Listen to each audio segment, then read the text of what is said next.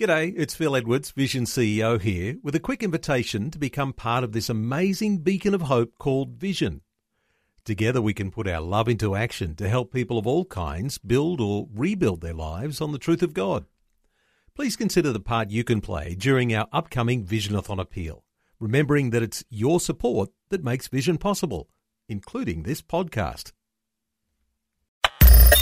Audio on demand from Vision Christian Media. Exploring faith and the future. Neil Johnson and Bible teacher Dr. Kameel Majdali. Continuing on, our look at the book of Joel in the Old Testament, a prophetic book where calamity came upon the people, and Joel told people how they needed to respond. Let's talk about this today again, Kameel, because God's response when the people repent and they turn to Him, His desire is to bring restoration. Is this what we read about in the book of Joel? 100% absolutely. The book of Joel is not just about judgment and the day of the Lord as judgment. The book of Joel speaks of God's grace, mercy, loving kindness, and power to restore everything that was lost.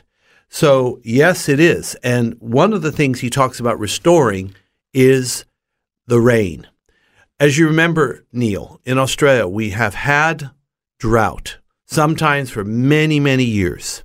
And it's amazing for all the, shall we call it, power we ascribe to federal governments. We look to them so often for everything, the way a Christian should look for God. And I still remember I was there when a person in a town hall meeting asked the prime minister of the day, "We're in drought, we're going to lose our crops, what shall we do?"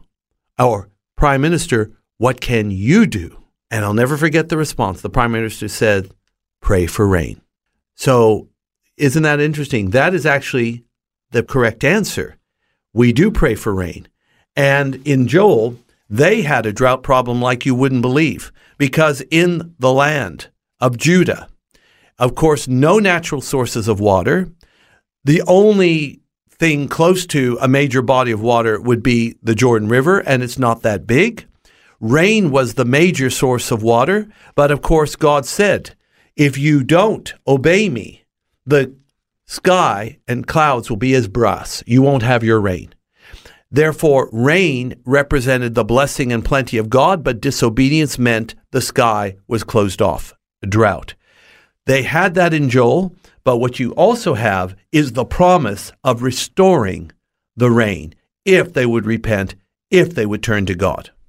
Kameel, we can see that happen in national crises, and you mentioned prime ministers saying, pray for rain. It's the same thing I've heard over the years. Premiers, mayors of cities, pray for rain. Can these things also translate to the idea of going through personal crisis? Is this the same way that God tends to work? Because when we talk national level, there can be a national response.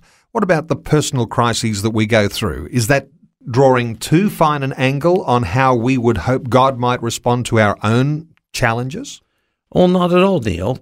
This is a God that numbers the very hairs on our head. He knows us by name. In fact, our names are written in his book.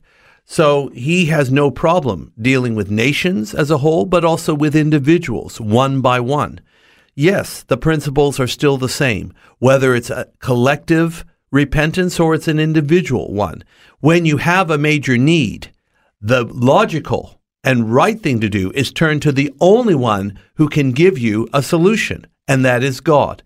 We connect with him through effectual, fervent prayer. And if we do, as he said in Joel 2:23, I will give to you again the former and the latter rain in the first month. When you got your former and latter rain, which are so vital for agriculture, you know God has restored everything.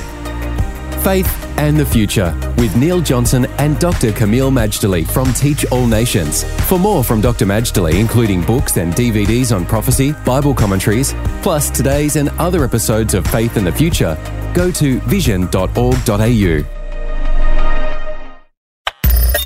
Thanks Thanks for taking time to listen to this audio on demand from Vision Christian Media.